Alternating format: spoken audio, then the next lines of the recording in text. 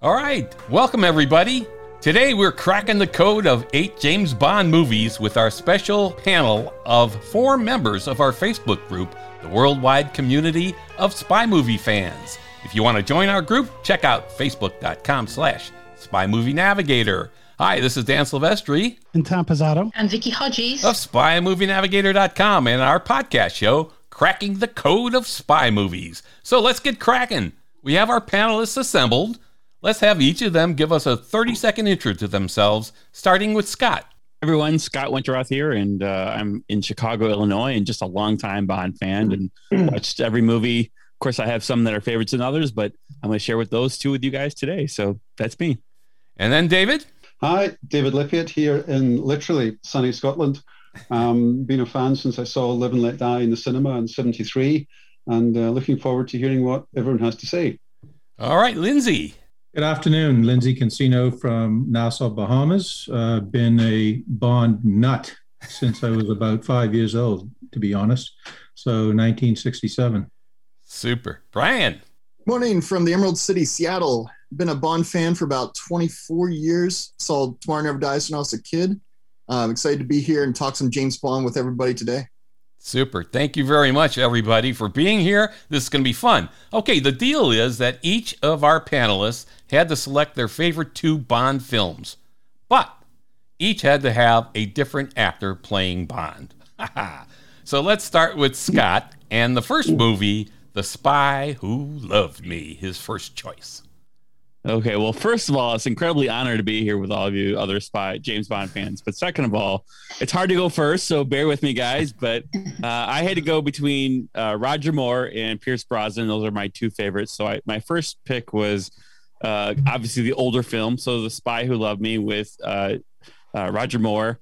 God, I just love this film. I think this is this is iconic, classic Bond in my opinion. Connery's great. Lazenby was good. You know, Dalton's awesome, but to me, Roger Moore is all about Bond. And to me, he also reminds me a little bit of my father, so a little bit of that kind of thing. Okay. But at the end of the day, this film was awesome. You've got Stromberg and his Marine castle, and Bond's trying to foil his plot to take over the world and build this underwater, universe. I still feel today that this plot is still like over the top enough that it could still kind of play out today. Obviously, technologies have changed and stuff like that. So I still feel it's a little real. But one of my favorite parts of this film is obviously the collaboration, if you will, with Agent Triple X, the Russian counter agent, lovingly played by Barbara Bach, who I think that, when they're going to Cairo and they're looking for Vakesh, it's like I love that kind of Bond, pitter patter back and forth between the 2 of them. The collaboration between the Russians, KGB, which General Gorgov is a great, kind of like he's in several of the films, but it's kind of a fun way to see him interact. And the other thing I like about this film is it's very British. He's not doing an American mission like in The Living Daylights, I believe. Like, he's not going rogue like in Die Another Day, like or many movies. He's on even though it's a over the top kind of plot where it's like let's take over the world trying to do this underwater thing. It's still very much a British Secret Service mission, which I think is kind of like I like that one. He stays kind of within his for Queen and Country kind of thing. Some of my favorite parts, Jaws is Richard Keel's in this film, and I think I think out of all the films that Richard Keel and Jaws is in, that this is one of the ones that he's the most succinct in. And of course, I like the Octopussy a lot too, and stuff like that. So there's not like if I had to pick one of the Roger Moore films, it would definitely be The Spy Who Loved Me. I know Roger Moore also said that was his favorite film out of all the ones that he did. So I kind of, over the years, if you asked me a couple years ago, I probably would have said Octopussy was my favorite. I know it's one of the weirdest ones, but ultimately I ended up moving more towards The Spy Who Loved Me as I got a little older and a little bit more mature with my Bond film viewings, if you will. But so back to Richard Keel and Jaws, I think this one is where he's the most succinct into it. He's, they use the magnetic crane and towards the end to capture him, and then he chews the shark up. I think that's kind of well written into the script, and they hop into the escape pod and he swims to shore, which I think is kind of funny to keep that going. And one of my favorite scenes is probably there's a million of them. I love when they're at the pyramids. They're like the pyramids of Giza, and of course Richard Kiel and Roger Moore running around, and that's when he first meets the jaws of life, if you will. But I think one of my favorite scenes is, and this might be a little weird, but is when Barbara Bach or Agent Triple X and James Bond are on the train, and there's the fight scene with Jaws, and he pushes them out the window, which that happens a couple times in the James Bond series where James Bond pushes someone out of a train window. I can't remember the other film I just watched, but I was like, oh, that happened once before. Yeah. Live and Let Die, yeah. Live and Let Die, yeah. So, that's right. I just watched that one, so that makes sense. But basically, so that the train scene, I like, it's like a little bit, that's when they kind of go from being just the spy. It's when she turns into the spy who loved me, right? Yeah. Kind of thing. Another scene. So I've got a question for you then. Yeah, so go ahead. Richard Kiel and somebody getting thrown off a train. Did you see the movie Silver Streak? He plays a henchman in that, and he throws Gene Wilder off the train. That's great. One of the many times that Wilder gets kicked off the train. I don't know if I've seen it, but if I did, I completely forgot about that. So thanks for bringing that up. Anyways. He was great, and they brought him back, of course, from Moonraker, because Jaws was so popular in The Spy Who Loved Me. And Cubby Broccoli got so many letters from kids wanting Jaws to turn out to be a nice guy. And so they wrote that into Moonraker at the end. Of course, he helps Bond to escape, right? And I know I'm running out of time, but I got like two more things. I have to mention the Lotus Eastbury. Obviously, that's one of the coolest scenes. I know that's your background. That's why I use it. I think it's like, if I know it keeps going up for auction or was up for auction, I would love to be the owner of that. I don't know where I would put it, but that to me would be, and I'd love to be stuck with Barbara Bach in the Lotus Eastbury underwater. I think that'd be fun. And when they drive it up to this, and I don't care how old you are, when they drive the car out of the water and the kids are like, I think that's one of the coolest scenes. Yeah, Tom and I were at that beach. Yeah, where they drove it out of the water in Sardinia. Yeah, that's actually very close to the hotel where they first meet Naomi. Yep. Oh, really? Yeah. Makes sense. And then finally, I got one more thing. I promise I'm done. One more thing in that movie. It's got the 70s retro Bond theme song, which I think is kind of cool. Where it's got a little, like it's kind of a cool. I like to listen to it just by itself. So yeah. Cool. Oh, cool. All right. Yeah. Thank you, Scott. Yeah, that was great. That was great. All right. So Scott did The Spy Who Loved Me. Now we're going to go to David, and he's going to talk to us about his first choice, From Russia with Love. Absolutely, and thank you very much. For me, this is the quintessential Bond ethos. It's proper Cold War, 60s espionage. I know Spectre's kind of managing things, but it's still kind of East-West. It's still very much that old school feeling that you get also in things like Ipcress File, Funeral in Berlin, that sort of thing. Love those too. Unlike some of the other ones, it's very, very small scale. Yeah. I mean, the big thing is the Lecter. That's it. There's no plans to take over the world. It's just a little intricate plot. A bit of it's a follow-up from Dr. No. You get a slight reference from the chess player talking about revenge for Dr. No, which is nice. So it gives you a little bit of continuity. It's quite claustrophobic. It's a bit North by Northwest is one that's always compared with From Russia with Love. Okay. And obviously the film came out after North by Northwest, but the From Russia with Love novel came out 2 years before North by Northwest. So there are connections all the way through. You have the train sequence, you have the romance, you have the bit of adventure with the plane, with the helicopter, what have you. Yeah. Just to open it out. You've got the elegance of the suits and when you started watching this sort of film on TV when you were, in the mid-70s, you think, why are they wearing hats? They don't wear hats then. But then you look back and you think, got hats. It's really quite cool. It's quite smart. I like to bring back the hats. Yeah, it's just one of these things. It's it's a different era. It's a different time. It's definitely one of my favorites. And the fact that the helicopter chase was filmed about 2.5 hours from my house is great.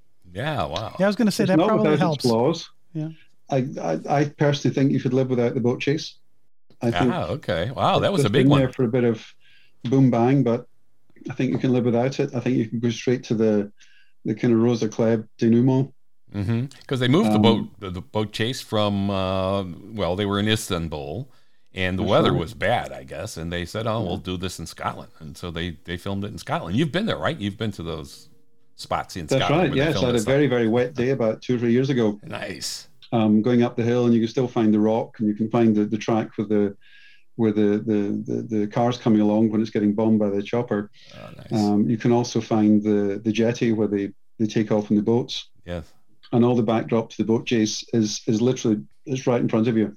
So it's all in quite a small location, and it does look fantastic. Yeah. And I remember seeing this probably end of the 70s in a double bill with Diamonds Are Forever. Yes. And the claustrophobia of the train sequences. And then suddenly it opens out with helicopters and mountains and everything. And it's an incredible thing to watch on the big screen if you ever get a chance. Yes. And like I say, to me, it's quintessential Bond. It's 60s, it's proper espionage. And that's why I absolutely love it to bits.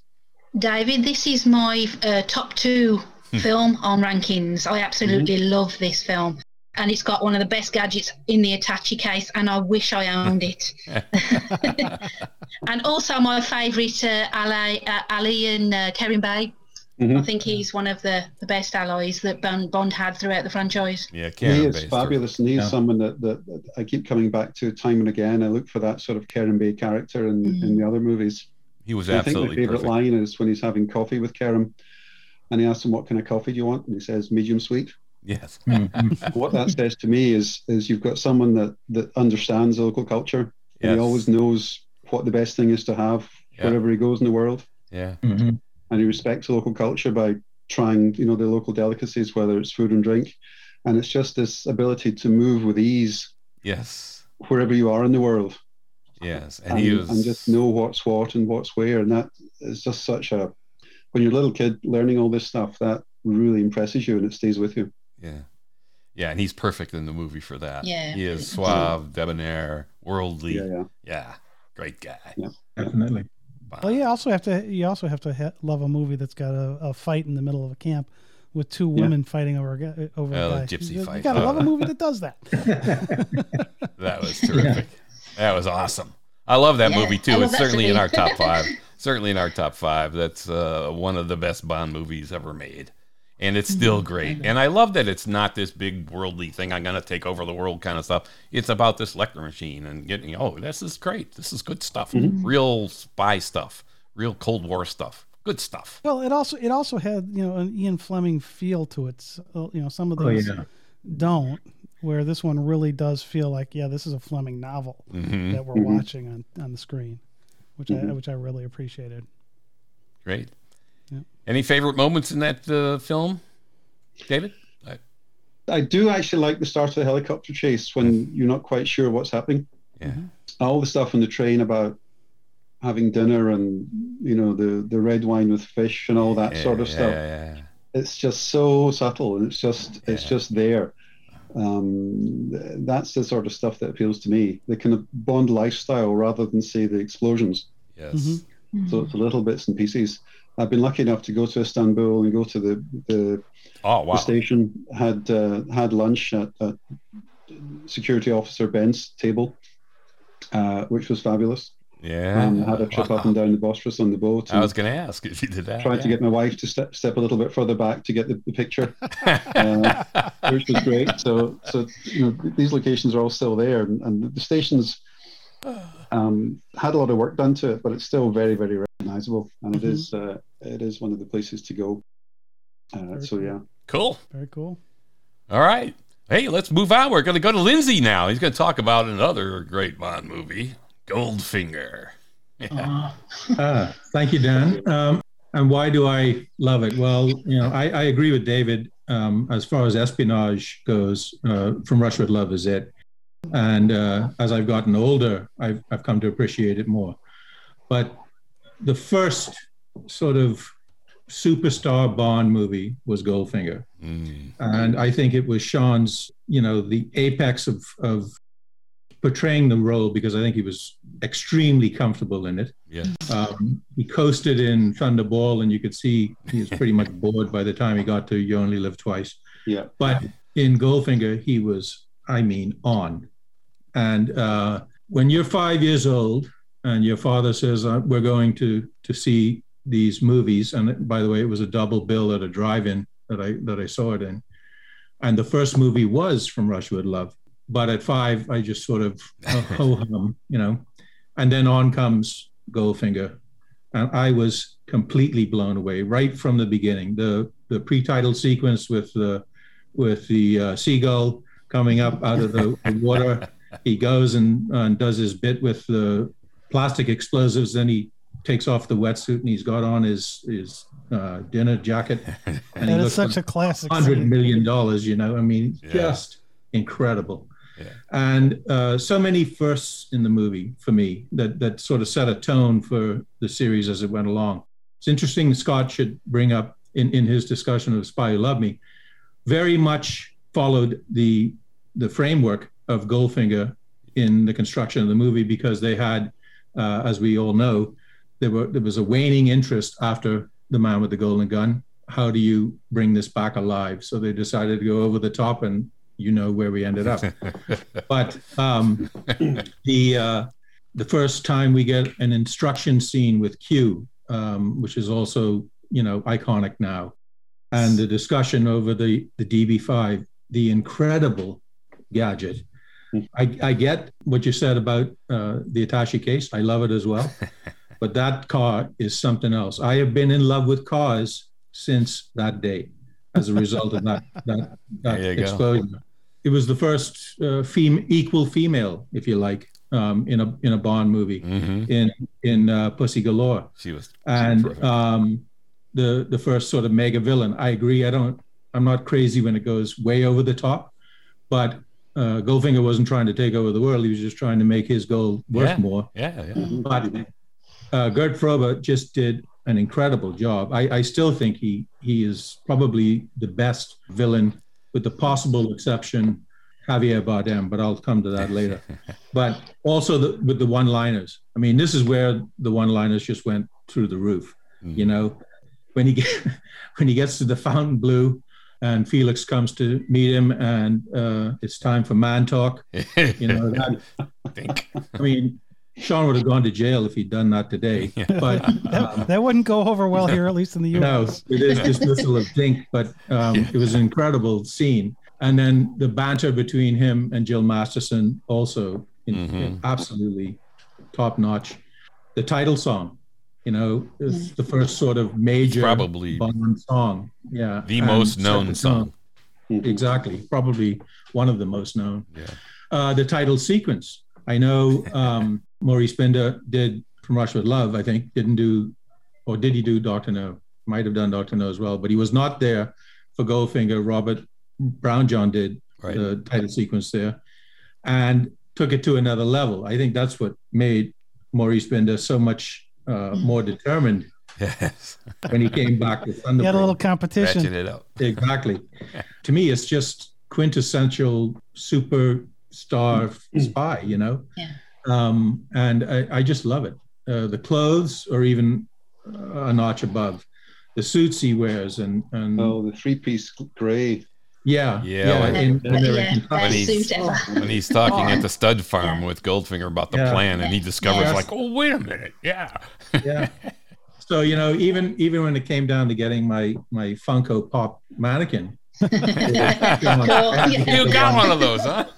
That's the one from Goldfinger. So, you know, it's just an incredible introduction to me, and I've been in absolute awe ever since. Lindsay, I'm totally with you there. This is my number one film. Favorite villain, favorite henchman, favorite car, favorite one of theme song possibly. How could I forget Oddjob? My God, that was the other thing that I think was so iconic. You know, Jaws wouldn't even be in the movie if it wasn't for Oddjob. Yeah, that's true. So, I've got to say, one of my favourite scenes is the scene with Mr. Midnight and Mr. Solo in like this sort of Goldfinger man cave, if you want to. I just like all the fact that he's got all these gadgets as well. Yes. I just love that scene. You're right, and it's also that was the first real exposure. I know he had a great set in Dr. No as well, but Ken Adam, you know, got to go over the top. In Goldfinger's playroom, you know, it just incredible. One of the best ever. And this is another one of those movies. It's got something that I grew up caddying. So you've got a golf scene with a caddy. Yes. I'm hooked. With the same handicap. Thing to find, and it just works so well. Yeah. Well, and it's interesting because it's different in the book a little bit. So in the book, the caddy is the one who steals, if you will, the golf ball, where in the movie it's Bond. And also in the book, you've got all 18 holes to get through, so it drags a little bit. Yeah. But as a former caddy, I just let the caddy do the stealing. The books are fabulous, though. And Tom and we had an opportunity at Indiana University to study in person 11 of the original Fleming manuscripts, paging through his typewritten pages that he typed in Jamaica and then scratched out in pen and wrote whole paragraphs in his own hand. It's like, oh my God, and we're touching these pages. It was terrific. Anyway, a little aside. But the books are terrific. Another fun trip, but the Goldfinger one was really good to look through there. Goldfinger. So. Yeah. That was one of my favorite subtle bits in Goldfinger is on in the plane when he's getting changed into his suit, and they mentioned that there was an attaché case, but it was damaged. Right. And that's a reference back, I always think, to the attaché case in From Russia with Love, and it's so subtle. Yes, right. It's just in there. And I'm glad you pointed that out. But if you know what it is, it's great. I think most people would know. Sorry. Yeah, that was great. Yeah. Yep.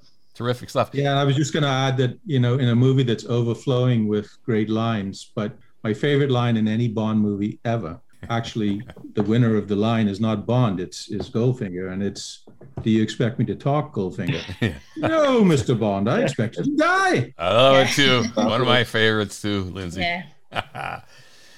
The thing I don't know is because they dubbed Goldfinger's voice. Yeah. How much of that was like play this line up so that the person who's dubbing it, or did Gert over the top the delivery of that, which made the person dubbing it?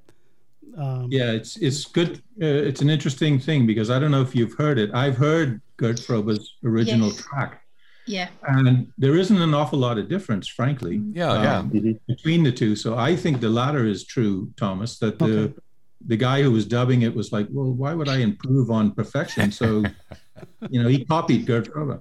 Okay. Yeah. Even though Gert didn't speak a word of English when they hired him. Yeah. So. Amazing. Yeah, good stuff. All right, so we talked about the attaché case or Tachi case. Of course, it had the AR-7 rifle in there, which makes another appearance in a movie, and that is on Her Majesty's Secret Service, actually. So we're going to go to Brian, who selected that as his first Bond movie. Brian. Alrighty. Yeah, so with On Her Majesty's Secret Service, it's kind of like this transitional film in the series. We had gone through the 60s where we had Sean Connery, who really exploded onto the scene as, the 007 to watch. And coming out in, 1969, George Lazenby, coming onto the scene with his new movie. Actually, it was his very first film he ever did, which is really interesting. They took this, novice actor and really turned him into this international superstar. And some things that I really think make this film great are, it was the last Bond of the 1960s. So you still had that kind of like trend setting where, it was still this big, huge spectacle, and you knew exactly what you wanted to expect from a Bond film. And I think it really went out on a super solid note. So growing up, it was always kind of like a battle for me. It was like, do I like Sean or do I like Roger? And it was back and forth. But, I feel like the older I get, the more I can really, really enjoy this movie.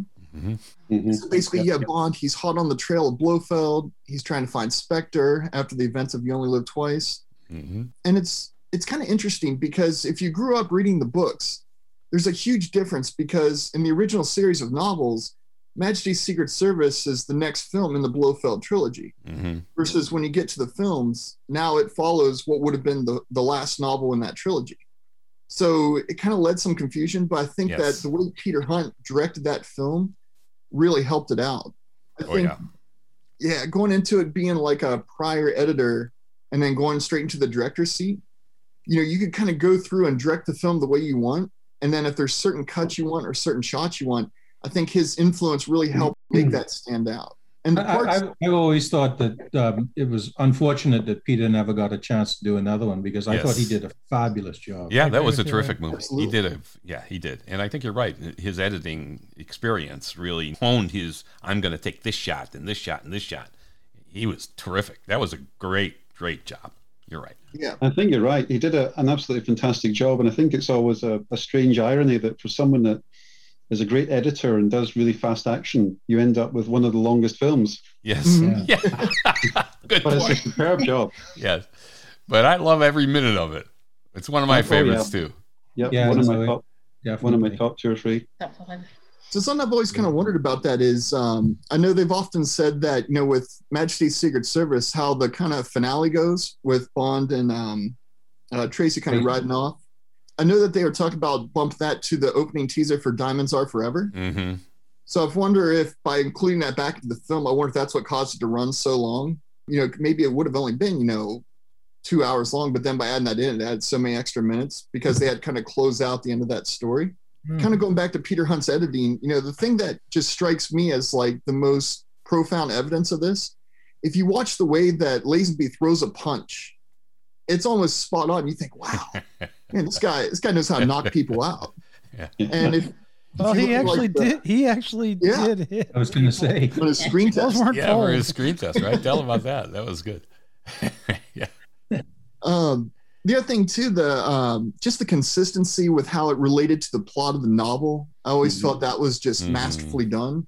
Yeah. I remember hearing that Peter Hunt used to walk around with the novel in his hand, and if something wasn't right, he's like, no, this is how they did it in the book. We got to follow. I mean, he was very close to the book. true to it.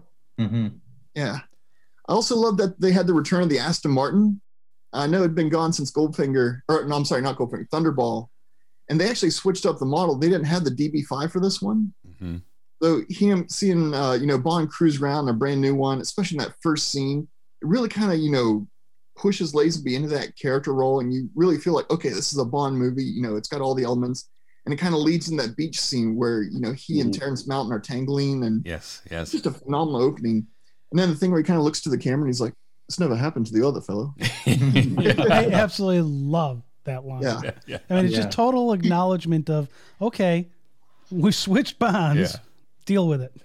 Right. Yeah. Yeah, I always think it works as well. I've got no problem with it. I think Yeah. it's a great touch. And the other thing, I think they paid a lot of attention to trying to make sure you accepted him as the new Bond. So you had the flashback scenes when he's about to resign, etc., and so on. But one of the key things I think that certainly grounded it for me was John Barry.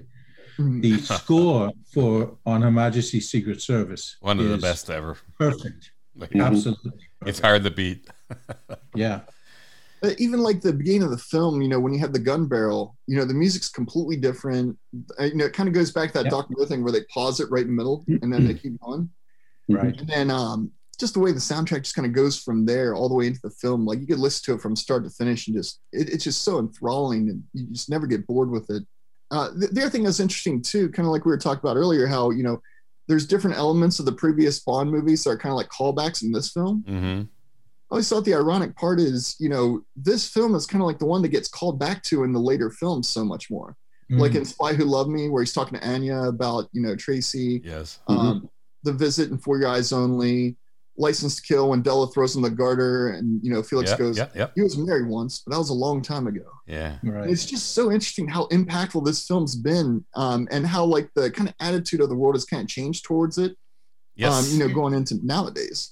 And I think that's what really makes it stand the test of time. Yeah. It's now one of the most popular Bond films. And, I wish George would have done more. Absolutely. I agree with you entirely. I think it'd been great if he'd done some more. Yeah. And the film just, I think, suffered because the previous ones had left the books behind and they were getting gradually bigger and bigger and bigger. Yes. And suddenly you stripped it back. Yeah. And they just didn't give the audience what they wanted, which was a shame because the film itself is just superb. And Yeah, Well, and it just so visually stunning. I mean, especially when you get up to Peace Gloria. I mean, just Oh, yeah. phenomenal. Yeah, there's I so think many great locations in that movie. It's just beautiful. The wedding scene. Tom and I went to virtually every movie location in Portugal, and we were up in Piz Gloria too. And the Portugal scenes, the scene, the wedding reception scene in the mansion courtyard. Just we got in there. It's private property, but we were able to get in and film a few things there. That was terrific. But it's just well done. Every shot in that movie is well done because of Peter Hunt, and what went into the shots, just beautiful, Beautiful movie. I love it. Brian, when you went over for the 50th anniversary celebration, did you do the Portugal part 2, or did you just do the Switzerland part? Yeah, unfortunately, I was unavailable for Portugal. I had some prior commitments, but going over for the Switzerland part, it's interesting. It was kind of like a bucket list goal of mine. So I, seeing that film, reading the book before and then watching it, just the way it was like portrayed in that film, I'm like, I've got to go there. I've got to set foot on there. I don't care what I got to do. And it was just one of those things where like, all right, you know what? I'm just going to go over. I'll spend a night. I'll go up and fly back. But then I found out about the trip and I realized, whoa, there's so much more to this that I can really get involved in, and I can meet a whole network of people, and just kind of going through there and just experiencing all. It was just something out of this world. It's like nothing I've ever seen before. And you can really see why, the people for the scouting location really were impacted by that place, and why they're like, hey, you've got to come here. We've got to shoot a film here. It was just spectacular. It's like something out of a dream almost. It is. It's unreal. Brian, can I ask you about the Tracy's death scene and how you thought George portrayed it? I know a lot of people think that Sean wouldn't have dealt with that scene, the vulnerability that we get. What's your thoughts on that? So I would have to agree with that. Like, growing up, I was always a very, very huge Sean Connery fan. Just watching his films, just the way he portrays his roles, the way he can just flow from one character to another, doing all sorts of different things. And, I remember growing up and people were talking about that final scene where Lazenby's kind of more somber. He's very, a little bit more tearful, just very, just very sad and depressed by just the suddenness of everything that happened after everything we had seen in this 2-hour-long film. And, it's a heartbreaking ending, probably the most heartbreaking ending of all the James Bond films. Yeah, definitely. And I tend to agree. I don't mean to, talk bad about Sean, but, I don't think he could have pulled that scene off the way Lazenby did. And just the way it was performed, the way it had gone, it really showed a different emotional side of Bond where you're like, he's human, he's vulnerable, because you get a sense as the film progresses that, he really wants to leave the service. He wants to get married, go off, have a life of his own. And then, this happens and it almost kind of like tugs at him being like, he almost got out and then he's pulled back in suddenly. Great line from Godfather 3. Yeah. Just when I thought I was out, they pulled me back in. The best line. I agree with you, Brian. I think Lazenby does an incredible job. I mean, the question is, could anyone have done that better? Could those lines have been delivered better? And I don't think they could have been delivered better. Yeah. His facial expressions, his hugging her, everything about that is just perfect. It's just perfect. Yeah. So I think it works for me because his performance is a bit less mannered than Sean's. Sean has Sean's style, whereas George to me is actually playing the character in the book probably for the first time. And he comes across as just like a regular guy in extreme situations. Yeah. A human guy going through human things. He's been chased in the ice. He's looking scared. Yeah. He looks vulnerable. He looks human. Yeah. And I don't think you'd have got that so much from Sean. He became, certainly as the films went on, he became just, what button do I press to get out of this situation and what do I do here? And, so suddenly it became a much more human character. Yeah. Yeah. Absolutely. Yeah. And I think the great sin that George committed was that he had the temerity to follow Sean Connery. Timing is everything. Really the only thing that's wrong. And I think that's what resulted in the less than stellar box office at the time. But as we've all been commenting, as time has gone on, people have come to appreciate just how good that movie is, how good his performance was, etc. And that's why I say it over and over again. I think it's a great shame that he wasn't allowed to make another one. Yeah. Well, it's always hard to follow a legend. Yeah. Because especially I think about it from a sports perspective, and you think about following a great quarterback or being a coach replacing a legendary coach. How tough that is. You've got the same thing. There's getting the people's acceptance because it isn't Sean anymore. It's somebody else. Yeah. It's a different person there. That's a huge thing to overcome. By bringing him in, it made it easier to do the transition to Roger because, we've already seen another Bond. Right.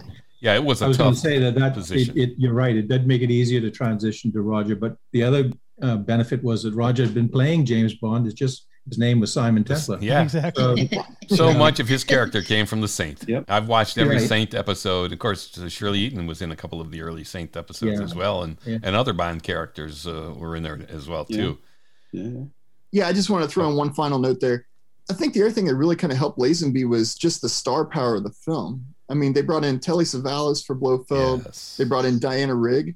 Perfect. And I always loved the connection between the Avengers and James Bond. Yes. And so I think by bringing that in, it kind of eased him into the role and really helped him. Yes. Where Sean Connery could just like lead any picture he wanted. You could put anybody with him and it just worked.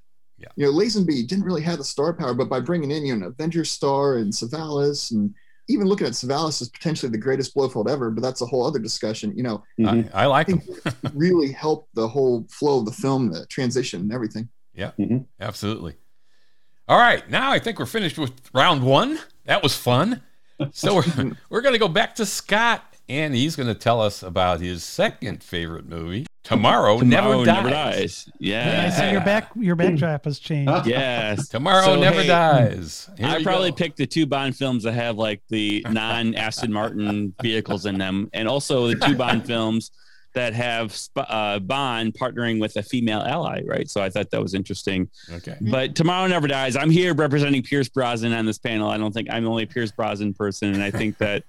So this film to me is iconic. It's maybe not the best Bond film. It's maybe not the most iconic. I mean, GoldenEye is probably, truthfully, Pierce Brosnan's best Bond film. I would not disagree with that. But this film does have some things that I don't think people think about. One, this does set a paradigm shift in the Bond series. This is actually probably the first modern technology, if you will. Cell phones are introduced in this film. You know, you've got the 750 IL, which I know is like the lamest Bond car, but I love this car. I used to drive around like parking garages in the city, like pretending I was Bond and driving around crazy. I wouldn't admit that as an adult, but like, you know, as a teenager. Also, I was in my teenage years when this film came out. So he played a very impressionable Bond for me. I used to work at an upscale department store and wear a black suit, and I would obviously walk around the store thinking I was Pierce Brosnan playing James Bond. So it was kind of a side note there. But ultimately, I like this film. Judi Dench makes her return in this film, and I think one thing that I thought was really interesting as I watched this film the other day is that the opening scene where they're there's like a terrorist flea market, if you will, where they're buying and selling goods, and Bond doesn't speak for like almost the entire first 8 minutes of the film, which I thought was interesting. It's all Judi Dench. Still there. You know he's there doing his stuff, and you get a sense of him. And it's one of the best pre-credits. You're right. It's fabulous. Yeah. And I liked it. He's flying the airplane. He shoots the other guy up, and you know, it's one of the better pre-credit scenes, I think. Even though he doesn't really speak, or you don't even see Bond until about halfway into the pre-credit scene. I think the World is Not Enough and Tomorrow Never Dies are two films that in some ways I always get them confused a lot. Actually, there's a lot of parallels to these films in my opinion.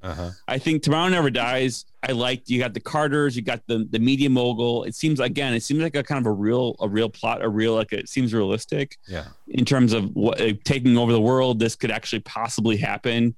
The remote control cell phone adapter for the car, I think, is one of the coolest gadgets ever. I mean, I wish I had that today. It doesn't even exist today. And ultimately, you've got really want to accuse Desmond Llewellyn's final films. I know it's not his actual final film, but one of his final films, which I think that they played good homage to him in that. And one final thing with Tomorrow Never Dies is that this is actually the first Bond film scored by David Arnold, which would kind of bring us into a new era of the more modern Bond music. I love to listen to the Bond soundtracks, and I compare and contrast. GoldenEye, I forget who actually scored that movie, but it's definitely a much different. Eric Serra. Yeah, Eric Serra. Thank you. It was a much different score than you get from David Arnold and beyond.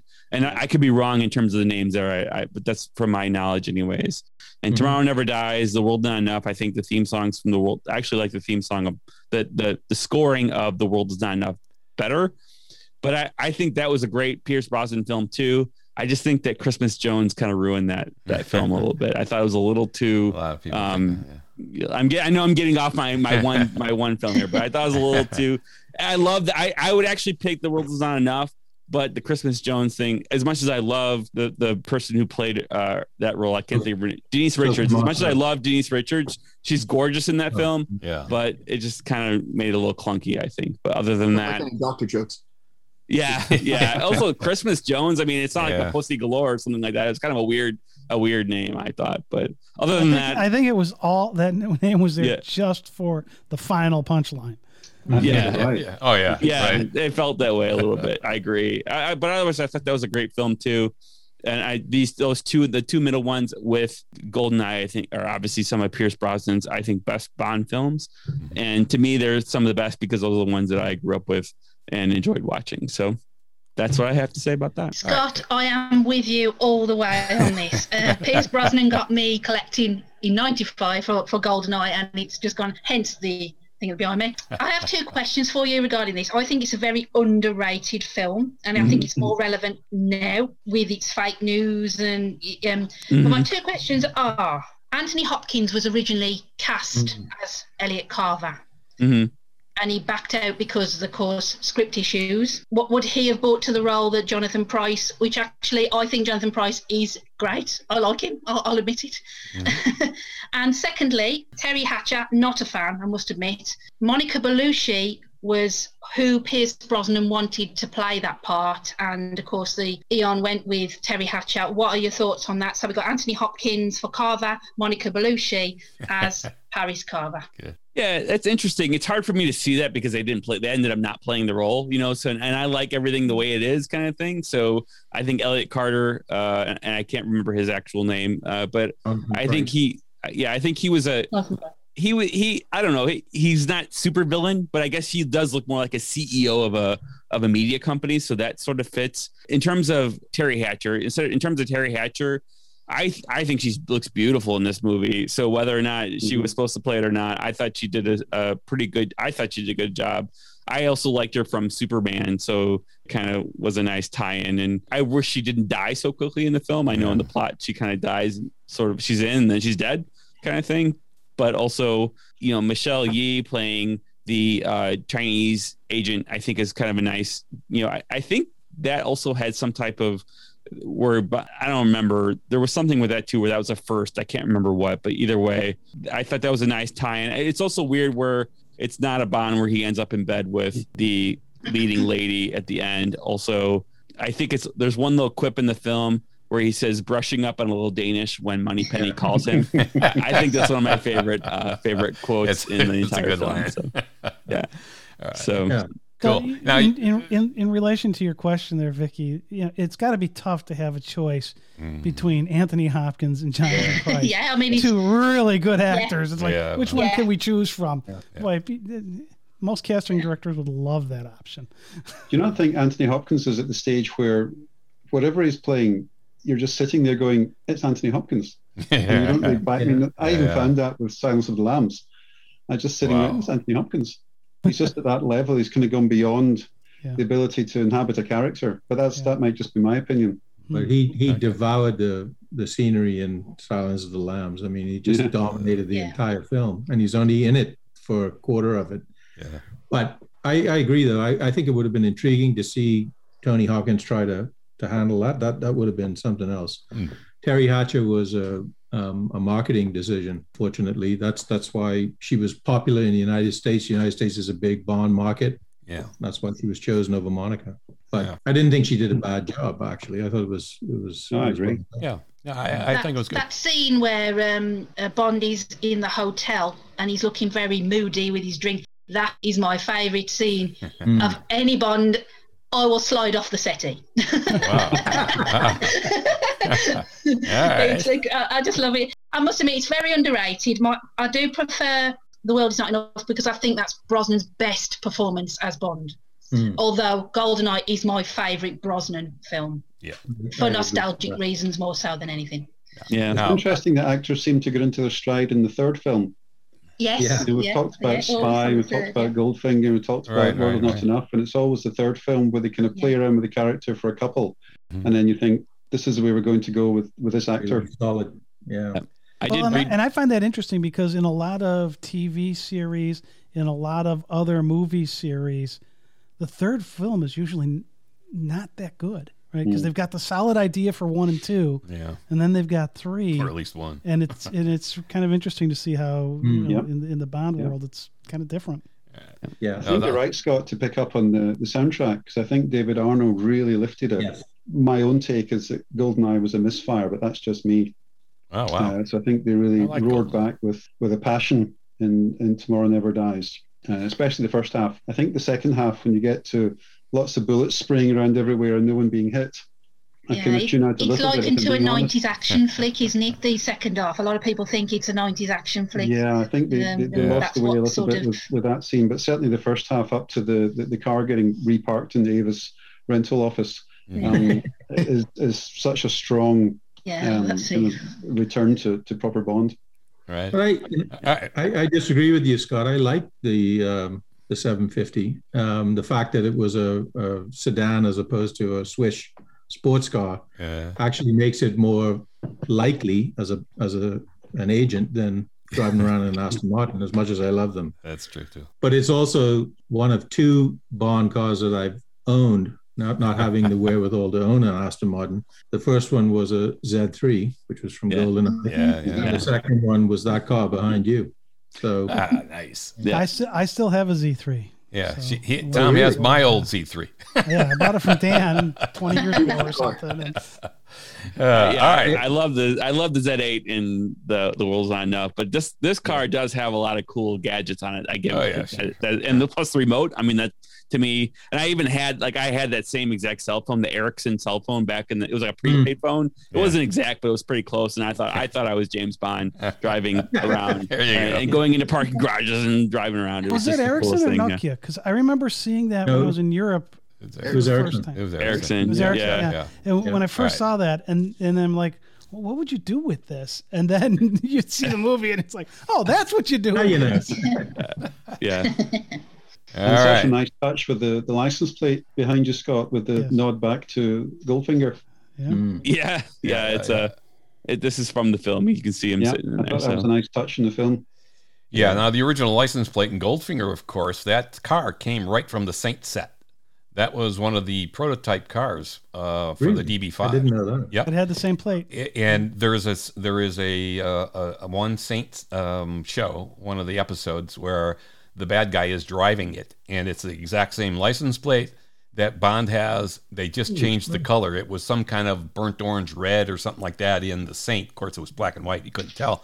And they sprayed it, I think it was cloud silver or something for the Bond movie. Anyway, all right, we're going to wrap up Tomorrow Never Dies now. And originally, it was going to be called Tomorrow Never Lies because he's writing the headlines of tomorrow's newspapers. All right, we're going to move to David now, and he's going to talk about The Man with the Golden Gun. Okay, I sense this might be a bit of a hard sell because it's usually pretty far down on some of the the lists. Well, that's why it's beautiful. We can all have our favorites. Yeah. Well, the reason I tend to revisit this a lot on DVD, I'm sitting there late in the evening and I'll put something in. It takes me back really to when I first saw it. 1974, I was 8. I'd been to the cinema the year before to see Live and Let Die. From that, I remembered something about New York and a boat chase, and that was it. Now, this one, I'd grown up with Roger Moore on TV, so the Saint and the Persuaders. So it was a nice kind of through line to think, oh, there's Roger again doing his stuff, nice jacket and tie, comfortable with this. I didn't know about the Bond ethos or anything about that because I hadn't seen the Sean films. They didn't come on TV until about 2-3 years later. Started working my way through it. So this was something different for an 8-year-old sitting there in a Glasgow winter watching this stuff with the lighting and the scenery and all the rest of it. And of course, I'd grown up on TV with, as we've talked before, the Saint, the Champions, Mission Impossible, It Takes a Thief, all these things that were based on the original Bond that then spread on television. So I was used to the idea of, your hero in a smart suit going off and doing something extravagant. And of course, in these shows, you had budgeting reasons. You had a location shot, which was a postcard shot of a city, and then you cut to a set. Whereas this was the first film, I think, that I really got swept up in the location. So it opens up in this mysterious looking landscape. You have no idea where you are, what's happening. You've got the music in the background, which is just ever so off-putting. You've then got Nick Nack who appears, and that's just such a weird concept when you're seeing this for the first time. But the whole film is it's such a subjective experience because there's the most amazing scene where the hitman appears, and I know he's called Rodney in the script. to me, there's a line back through the same character in Diamonds Are Forever, almost to Solo and Goldfinger.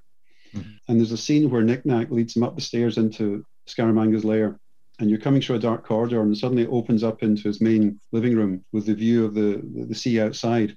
And that notion of walking from the darkness into the light in the cinema when you're a kid was just the most amazing thing. Yeah. Things that you pick up on nowadays, like Black Velvet and Oysters and Tabasco and little bits of class like that, you don't get that when you're a kid. The other big transition scene that really had an impact is when you cut to the Casino de Macau neon sign, and that rich music playing, and you really are there. And that just absolutely blew me away. I was there as an 8-year-old. You had a slightly more elegant way of introducing locations, I think, in those days. You didn't just have a tourist video shot and the title of telling you where you are. You had to kind of work out where you were, whether it was Macau or the hydrofoil in Hong Kong. So, okay, I'm in Hong Kong. You don't need a big sign saying you're in Hong Kong. The other lighting, I keep coming back to the lighting, because I think that the lighting in this film is unlike anything else I've ever seen. Even going into Miss Anders' hotel room with the champagne, there's something about, there's a veneer of the lighting in that room that seems to work quite well. The karate school, the karate stuff was brand new. We hadn't had Kung Fu and TV. I certainly wasn't of age to go and see Bruce Lee films. This was brand new. Again, it's something different. It's so mysterious. It's exotic. It's probably one of the most exotic Bond films, just in terms of differentness, location. Mm-hmm. You have to love James Bond Island. That's another one of those. I've got. Yeah, you got to get there. And you're flying along, and the music's playing, and the plane's hitting the trees, and just going around, and you're thinking, what is this place? I mean, where is it? You just didn't know. Yeah. I mean, nowadays, just go and look it up, but you're sitting there in 74, and you just no idea where it is. Mm-hmm. It's a bit of fun having JW back. I mean, I know some people don't like it, but the appeal for this film for me is watching it as an 8-year-old, and every time I watch it nowadays, I watched it yesterday, I still get that same buzz over one or two of the transitions and one or two of the scenes, even though objectively and academically you could probably rip it to shreds. I still love it beyond words. Cool. The car chase has still got some serious driving in it, whatever you say about it. Yes. And just the location at the end on the island is just so out of this world. So there we go. It's a time travel back to my childhood whenever I see this one, and it works every single time. I think I'm going to have to watch that one again. I haven't watched it in a while, so I think you just resold me to go take a look. Yeah, there are a lot of good parts to it, and certainly the scenery is spectacular. Hey, David, I love the Funhouse. I think as a kid watching that, it was just, wow, what is this? With the gangsters that are shooting and the cowboy. I have a YouTube channel called The Bond Room Unlocked, and I've just done a piece on the man with the golden gun, and we look at the Funhouse, and I break it down, and it's very similar. I'm going to sort of go off tangent slightly. Very similar to a ride that's now closed called the Great Movie Ride. I don't know if anybody knows this ride. Yeah. And there are a couple of scenes in that which remind me of the Funhouse. Yes. In The Man with the Golden Gun, the gangsters and the cowboys. When I went on it just brought all that back. And this is the beauty about Bond. You get transported to somewhere else. And I think that's why we all love the franchise. There's so many other things that it opens up. Oh, yes. Yeah. I mean, watching it yesterday, you start to think of small points, like why would a waxwork dummy have a loaded pistol? Yeah. Wine bottles just don't break like that when you're trying to break a wine bottle. They're hard to break. The lunch scene with Scaramanga at the end, you want more of that. You want more of Scaramanga because he just comes across as the most amazing character. He could have his own film quite easily. Mm-hmm. Seriously. Yeah, Christopher Lee. Yeah, I think he was related to Fleming, wasn't he? That's right. Yes. Cousin or second cousin or something. Yeah, something like that. And you also got a sense with this one that they spend a lot more time in the locations. Yes. Whereas something like Octopussy, you tend to get a couple of establishing shots and then you're into a set. Yes. Whereas this one, they do walk from street corner to street corner. They are there, and they're there for a long time. Yeah. Tom and I say that in the Bond movies, when a door opens, the other side of the door is Pinewood. Yeah. So it's like, okay, that's true. All right. I think part of that though too is if you're gonna pay to get all those people there, it's kind of like when they did on Her Majesty's Secret Service. They paid to get all those people there. You might as well stay there and take advantage of what's there. Yeah. Yeah, and License to Kill, I think they had virtually no shots at Pinewood. It was in Mexico and Florida. In the States, Yeah, absolutely. I just want to jump in. Hey, David, I absolutely agree with your assessment of the film. Man with Golden Gun is one of the ones that, when I'm just looking for a Bond movie just to watch, it just seems to be kind of like my go-to. Mm-hmm. And a lot of the points that you hit on were just spot on, between like the lighting, the transitions, some of the music, some of the different cues and stuff like that. The biggest thing, and it's always been like, when I watch that film, I understand a lot of people from certain places, they look at it as like it's an inferior Bond film. But I feel like whenever I watch it, I always look at it as what they could have done with it. Mm-hmm. And it's always throwing this idea out there, what if they let Maud Adams live and kind of gave her the main Bond girl? Mm-hmm. Because I felt like that would have solidified the plot a little bit better, given that she was the one that sent the bullet to England with his number and everything like that. Mm-hmm. Yeah, that's a great idea, because even as a kid, Goodnight annoyed me. So I think that's a fabulous idea, because I think she's the more interesting of the two characters. Yeah. And it's kind of something they touched on in some of the Daniel Craig films, this notion of the sort of mysterious female who plays a part of the role, part in the plot. But, she's got to go, so bang, she's gone. Yeah. A difficult shot, but most satisfying. Yeah. Yeah. All right, let's move on then. We'll go to Lindsay for Skyfall. Okay. My second choice, and it is my second favorite Bond movie after Goldfinger. Interesting because, like a lot of people, and I hope I don't get shot for this, but I was not thrilled when I heard that Daniel got the role. I thought Robert had lost her mind. He was too short. He was blonde. All sorts of things were wrong. And I wondered if we were going to see the end of the series. And he came in and just killed it. I mean, he just killed it. Yeah. And the reason that he killed it is that he went back to Fleming. And it's interesting, I say that Goldfinger is my favorite, and it's over the top. It's not Fleming-esque in that sense. But the one that grounds it for me is, Daniel really makes you feel that James Bond is a real living person that has feelings, has been hurt, has been, traumatized. He's an orphan. The scenes in Scotland with Judi Dench, when they talk about him being an orphan and so on, very few words, but incredibly effective. And, bringing Andrew Bond and Monique Delacroix, which I assume very few people even know those names, but I know them because I've read the books. Just those little touches to me are so important. And it's the first time really that we've dealt with his past in any significant way. There is, as Brian pointed out, that incredibly poignant scene when he loses Tracy and on Her Majesty's Secret Service. But beyond that, it's not until we get to Skyfall really that you really feel for the guy. And again, I think we mentioned about third movies. I think it's where Daniel really hits his stride. I think it's where they develop him as James Bond, as opposed to Casino Royale being that dreaded word reboot, and him being an unfinished diamond, if you like. And he then learns all the other things that we come to know as James Bond. But he's incredibly competent, suave in it. The clothes are, again, amazing in Skyfall. That gray suit on the train chase was clearly, although it wasn't three-piece, is a hark back to the one from Kentucky and GoldenEye. But I mean, Goldfinger. So, I think it did an awful lot of, again, firsts. M dies, and we lose an interesting choice for M, being a woman.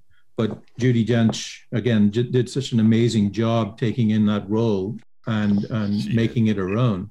But it creates one of the most memorable scenes of tragedy in a Bond movie, again, at the end when she dies. And he actually cries this time, whereas going back to Brian's choice, Lazenby he wanted Bond to actually cry on screen. It was the producers and Hunt that said, no, you can't. James Bond doesn't cry, you idiot. So that's why you end up with the scene that you have. And she's a mother-like figure. She's not the usual girl that's been in bed with him. So I think so many things about it are unique. And I mentioned it earlier when I was talking about Goldfinger. Javier Bardem, just unbelievable portrayal of a villain and taking it to a new place. When they're on the grounds of Skyfall and running across that frozen lake, and he stops him and he says, all this running around, it's so exhausting. I just about fell out of my chair. Brilliant acting, incredible characterization of the villain. So I think it really did a great job at making it a Bond movie. The DB5 reappears, etc., to great effect. And he just owns it at that point. We could talk about the missteps in Spectre, but we're not talking about that now. I just think it's his best performance as James Bond. I think it's a really solid movie from start to finish. And it goes over new ground, which is what I like about it the most. Can I just intervene? I think pretty much we've all agreed so far, but this will be the one that I might not agree. I'm not a fan. I prefer Casino Royale, personally. To Skyfall. Yeah. To Skyfall. I think Silver. I think as soon as Silver is on the screen, I think the film picks up. I struggle to that point. I find it slow. And I'm not keen on Moneypenny. I'm not a fan of the new Moneypenny. I prefer Lois Maxwell and Samantha Bond. Sort of a fun Moneypenny is more my style than quite the serious. So quite a controversial thing for me to intervene there, because I know Skyfall is a massive film and loads of people like it, but it's just one that I don't really go to. If I'm going to go to a Daniel Craig, I'll go Casino Royale. Yeah, no, I don't disagree with you necessarily.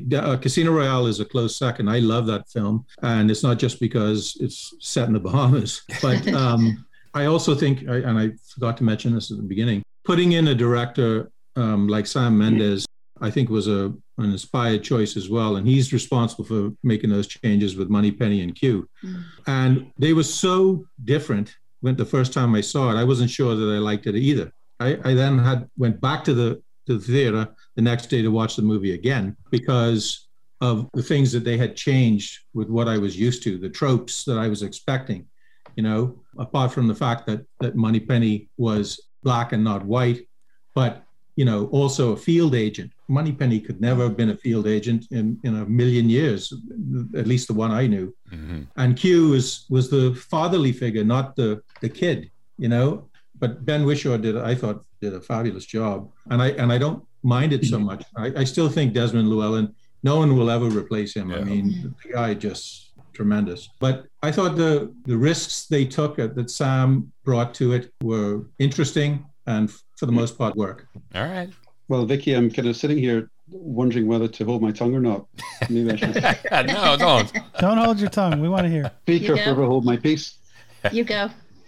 I can't get into the Daniel Craig films at all, in the slightest. Wow. The last Bond film for me was World Is Not Enough. That's kind of where I stand on things. I've tried. There's just nothing that I can get into about it. So is it Daniel? Is it the plots? Too far, however. Say again? Is it Daniel? Is it the plots? It's the character. It's the actor. Yeah. Okay. I mean, again, going back to growing up watching the films, you go to it for a character you can aspire to, you can learn from. So it's how to dress, how to act, how to travel the world and be at home in the world. And to go from that to, I know it's been said before, a Jason Bourne type character. Mm. If I want that, I'll get a Jason Bourne film. I kind of fed up with the fact that he seems to fall 200-300 feet in every film and just walk away from it.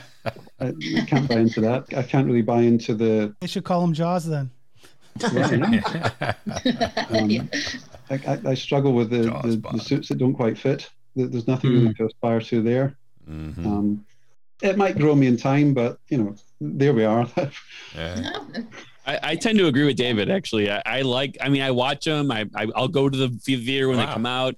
I do like Casino Royale. I thought Skyfall, and of course I have to give hats to Adele. I think she did a fantastic job on the Skyfall soundtrack. But I'm much like you. They're just so action movies, so blow them up. And I know Pierce Brosnan brought some of that to the game through the late 90s movies, but it's just so my adrenaline goes so hard in these movies. It's just because every scene is this action-packed scene that it's exhausting watching some of these films, but that's my thought. But I think unfortunately that has a lot to do with our changing tastes. You can't do a slow a Boyle movie anymore because. Oh, I agree. And I completely understand why they're doing what they're doing. It's just not my bag, to quote Austin Powers. But I see what they're doing with it and why. Yeah, absolutely. Yeah, the thing for me about Casino Royale, it was nice to see that story done right. Yeah. As opposed to what they did in '67. Oh, no, nice right.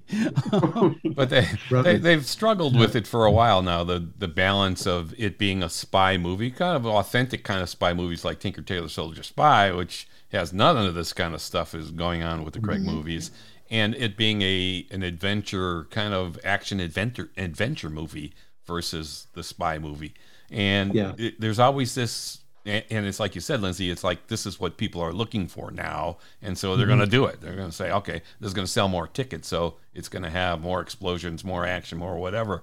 But I kind of agree. Some of that needs to be balanced out. And you can go with some of it, but you can't go with all of it. Every scene, it can't be the pinnacle, Right. Well, and it's interesting as you make that comment, David, in that your first choice that you talked about in terms of your movies is From Russia with Love, which is a movie that doesn't have all that over the top stuff, right? And is a spy movie that's in the classic sense of the word, if you will. I think that's fair. I think even watching some of these films as a kid, my eyes would start to roll in some of the over the top humor. In some cases, not in all cases, and some of the action stuff. It's not necessarily the main reason I would go to a film. I mean, certainly the new films, they look stunning. The photography, the coloration is superb. It looks like an expensively made tourist video, which is great. But I think some of that is covering up not great writing or not as potent writing as maybe it could be. Well, things did definitely change with Purvis and Wade. Yeah. I think maybe there's just an intersection of my age and the writer's age, and when the writer's older than me who knows a little bit more, and when I'm older than the writers and I might know more than them in some cases, I don't know. Right. So it's kind of funny that you mentioned that, because I've always wondered if it's a generational thing as well. Casino Royale is the first one I ever saw cinematically. And, I'd seen all the Bond movies leading up to it, and I remember going there that night. And it's going to sound kind of funny, but, almost to me, Casino Royale felt like being a kid in the 60s going to go see Goldfinger.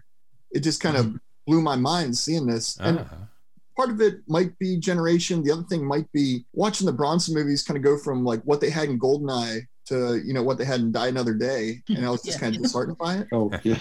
So I wonder if just like the whole reinvention of the series kind of like blew that back up. And then going to Skyfall, it's always like a day-by-day thing. Do I like Casino or do I like Skyfall? And Skyfall had like all these throwbacks to all these other movies. And I know it was on the 50th anniversary, but just all the callbacks and everything, I think that's what really put it together as such a great movie. Yeah, and they play around with you a lot, like he's presumed dead. He goes off and for several months and fools around and comes back when he realizes they need him. And he's all scruffy. He looks like death warmed over, the beard and everything. And then they have the scene with Moneypenny shaving him, which I agree is, I thought for a moment they were going to end up in bed, and I thought, I can't have to leave the theater, right? That. This can't happen. No. Don't do that. They don't cross that line, thank goodness. But the next scene is him appearing on the bow of the boat going to the casino in Macau in that midnight blue tuxedo, and when I saw that, I said, this boy has got this down. He just looked the part. It's just terrific. So did you ever feel like with the new Moneypenny, they were trying to kind of evoke sort of a sense of the classic Mary Goodnight from the novels? Yeah, I think that's possibly true. I don't know. I think the idea was to twist it up so that we wouldn't know, of course, as we're aware. They wait till the very end of the film to use her name as a way of surprising us all. But, I agree. I just couldn't see that Moneypenny would have done that. I mean, if I was in the game to be a field agent, I can't imagine that I would have settled for answering the phone for M. But anyway, it's an interesting twist, and I think Naomi Harris does a fairly good job at playing that character, but it's not the original Moneypenny, obviously. Right. It's a different. It feels like it's a different character. It's not Moneypenny. But we're talking about this whole series. It goes through these cycles. And actually, we interviewed a guy who wrote a little book called "His World Never Dies: The Evolution of James Bond in the Movies." And it's a good little book. It's only like 110 pages or something like that. David Holcomb is the author, and we did a podcast with him. And he goes through all of the stuff we're talking about now in terms of the evolution of the movie, how it goes from very serious to more comical to this to that, and how it keeps flipping back and forth because things change, like you said, Lindsay, what people are looking for and so on. So it's a nice it wasn't just that. It was also things got too big. And it's like, we've got to pull this back a little bit. Right. Like Moonraker. Yeah, like Moonraker for Your Eyes Only. That's quite a shift. Yeah. Big change. And that was supposed to be the movie they were going to make instead of Moonraker, but they wanted to cash in on Star Wars and everything else, so they moved that ahead of For Your Eyes Only. Right. Yeah. All right, let's move on to License to Kill. Look, this is Brian's second pick and one of my all-time favorite movies, and I love Robert Davi in this movie. He is one of the most believable villains in any Bond movie. He might be my favorite, actually. Goldfinger's pretty damn good. But License to Kill. All right, Brian, it's all yours. Yeah, so with License to Kill, I know for me, like the two movies I chose, it's kind of like I picked like some of the actors that people don't really look at, like, you know, the really like the big stars, like your Sean and your Rogers and stuff like that. But take a look back at the Dalton era. In my opinion, he's always been the guy I envisioned when I read the Bond novels. Like, I really felt like, you know, more so than, you know, anyone else, he really hit the character. It's just that, you know, when it translated out into the big screen, people didn't understand it because you're used to the Sean, the Rogers, where it's like a little bit more comedic, or they're very, very these big, huge, you know, personalities on the screen. And I think, you know, Dalton, you know, coming out of The Living Daylights, where it was very much like a Roger style film featuring a more serious Dalton style actor, License to Kill is really the one that he just hit it home and he just nailed the character. I think it was criminally the last of the Dalton era. I love Pierce and Goldeneye, but if Dalton were in that role, I think that would have been the magic three for Dalton, you know, to match up against Spy Who Loved Me and Goldfinger and, you know, really put him on the map. I definitely think this was one of the more brutal Bond movies. And it's definitely a great detachment from a traditional sense. It's not so much that, you know, Bond's on assignment, he's going out and he's trying to do this. Instead, they incorporate one of the biggest plot points from the Live and Let Die novel and having, you know, Felix fed to the sharks. Yeah. And I'm a huge Felix Leiter fan. Anytime he shows up in the Bond universe, I'm all about that. You know, the whole like chemistry they have between each other, even despite the fact that they've almost always changed the actors routinely, except for you know, Craig's series and License to Kill, where they bring back David Hedison. You know, I always thought that was just a really, really great way to, you know, go about doing the movie. You know, some other things I like the showcase of Q's talents in this film. I mean, usually when you see Q, he's, you know, in his laboratory, or he's, you know, doing, you know, he's putting together something nice, scolding 007 like a fatherly figure. But this is the first time we really see him out in the field, you know, helping them out, using the gadgets more like the rake with had the walkie-talkie on it. You know, he's really trying to make amends in the room because, you know, when Pam's getting upset about, is it Lupa, I think? Yeah. Lupa, yeah. The other thing, I think the teaser scene at the very beginning of this film was just masterfully done. You know, the lead up to Felix's wedding, the fact that, you know, Sanchez, you know, is right there for the capturing, the way they go about getting to him, the helicopter scenes, the let's go fishing, and, you know, they come down, they connect it. And the absolute stunner is when they're like, let's go, James. And they just fall straight down from the heavens and land as they go right into the church. I thought that was just spectacularly done. And I could watch that over and over. And that's one of the scenes I really point out as, wow, like, you know, this is great writing. This is just great cinematography and just really blew my mind. Let me tell you something on that scene there. If you get down to the Keys and you go to the Basilica, the area that they land in is not very big at all. No. And it makes it that much more spectacular. When you actually look at the surroundings and go, how the heck did they do that? Man, yeah, that's really impressive because, like you said, unlike the film, you know, it comes across like this big area, like a big church, and it looks like just landing like street corner. So, you know, looking at that, seeing how small that must have been, you know, it's really kind of like a serious feat to accomplish, and, you know, achieve for a film of this size. Other things I like to this, kind of going back to my first film, were the callbacks to Majesty's Secret Service. There's very much, whole thing of like relationships with like the wedding for Felix and Della. Yeah. Even the scene where, Della throws the garter to Bond and he catches it and, he kind of has this sentimental smile, but he just kind of walks off and goes about. And, Della's like, did I do something wrong? She's like, he was married once. Yeah. That was a long time ago.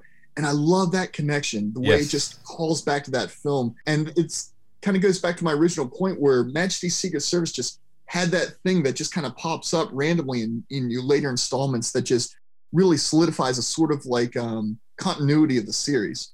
The only thing I felt was, kind of really put it down a little bit was it came out in a summer that had some serious blockbusters. Yeah. I know with Batman of '89 came out that year. You had like the Ghostbusters sequel. You had, I think Lethal Weapon, one of those movies came out that year. Yeah. And all these Last Crusade, that was out. Last Crusade, yeah. They were up against some biggies. The Spielberg James Bond,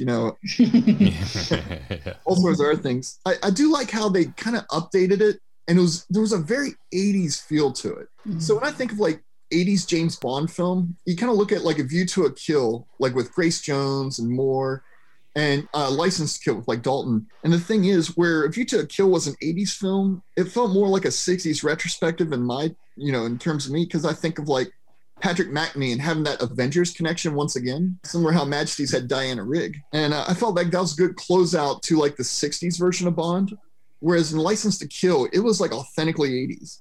And I look at like the bar scene, I look at like the clothing styles they wore, and also just like the hyper realism of it. It really felt like an 80s action movie. And you can really point to like the plot, you can look to the villains, you can look at the way that, things are just going about. It just really stood out in that sense. And I really felt that even though it was like a piece of its time, because of the way the story was written and, just like Robert Davies acting and, Timothy Dalton's exploring of the character, I felt that really put it all together nicely. Yeah, I agree. Yeah. Fantastic movie. I loved Robert Davi. And Benicio del Toro as Dario. I mean, that guy was frightening. Yeah. Well, and I even love, if you go out, I mean, Carrie Lowell as Pam, I just absolutely love with her. Very strong woman. Very strong Bond woman. Even the Wayne Newton character, right? I was okay with Wayne. That was so funny, but God bless you. Partly because it was Wayne, but I loved the character, and then having him do it, it just took it over the top for me. Right. They got to bring Wayne Newton on that one. Yeah, I'm glad you brought it up, man. We have a few videos on our YouTube channel on actually we went to Felix Leiter's house and where she throws the garter. You mentioned Brian. And we actually rang the bell there, and their address is 707, and he's got the Bond gun coming out of the last 7. So they were Bond fans after the movie. Now the house sold about 6 or 7 years ago, and now I don't know who owns it now, but no one answered when we were there. But we're gonna actually, we go look in the yard. The security camera did look at us though. Yes, they had a security camera, so we made sure we showed our shirts. It's like, hey.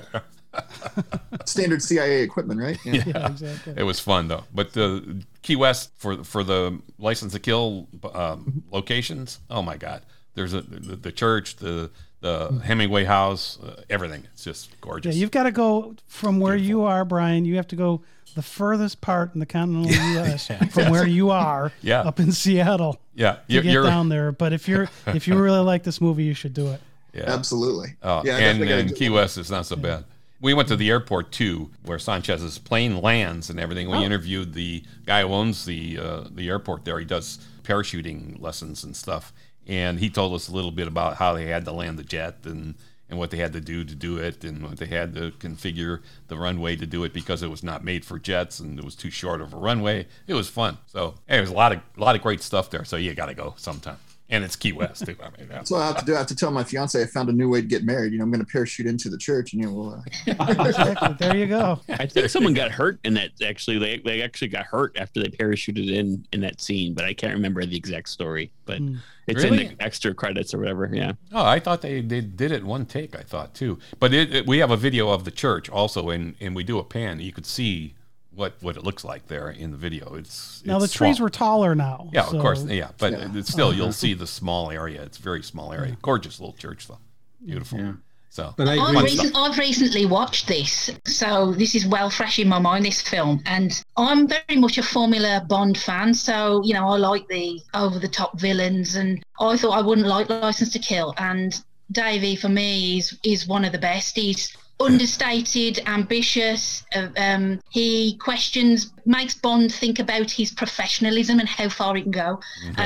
So I really rate this film, even though it's completely throwing the rule book out the window for me, because I like Formula Bond and all the the gadgets girls and a big villain. So yeah, it's a great film, and it's I prefer it to The Living Daylights. It's the one that I would watch out the two. Yeah, and I go back to with the villains. It's Davi's character is another one of these believable villains, like in Goldfinger, right? Where it's like I can believe that's a real person. Didn't want to take as over much the world. as I love Silva in Skyfall, I'm not sure that I really buy how believable he is. That that person really exists, although probably does.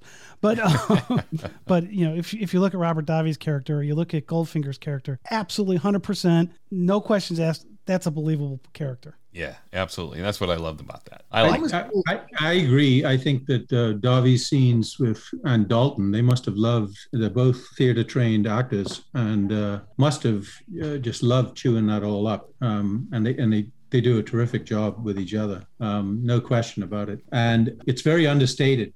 License to Kill. It's not as you say, it's not a formulaic Bond, and he plays it very much more rough than others. And I guess that stands to reason. The Living Daylights was frankly set up to be a Roger movie, and then they moved on, so he inherited that. Yeah. But License to Kill is really the first sort of Timothy. He read all the Fleming novels ahead of time to make sure he got into the character, and he was probably, of all of them, the closest to Fleming character of Bond. Definitely. Well, I also agree it's a shame that he didn't get to do a third one, because I wish he would have. Legal issues. Criminally shamed, yeah.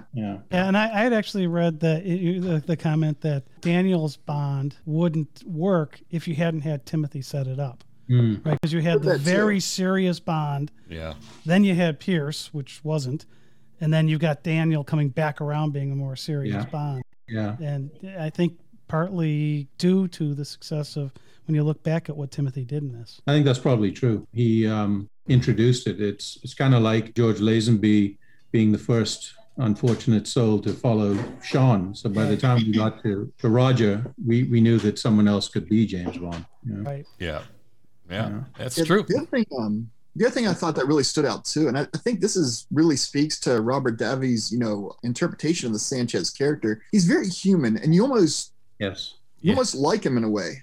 Yeah. And the thing that I really point out to me is, it's like, when he's talking to Felix and he's like, I just want you to know, my friend, this is purely business, or strictly business.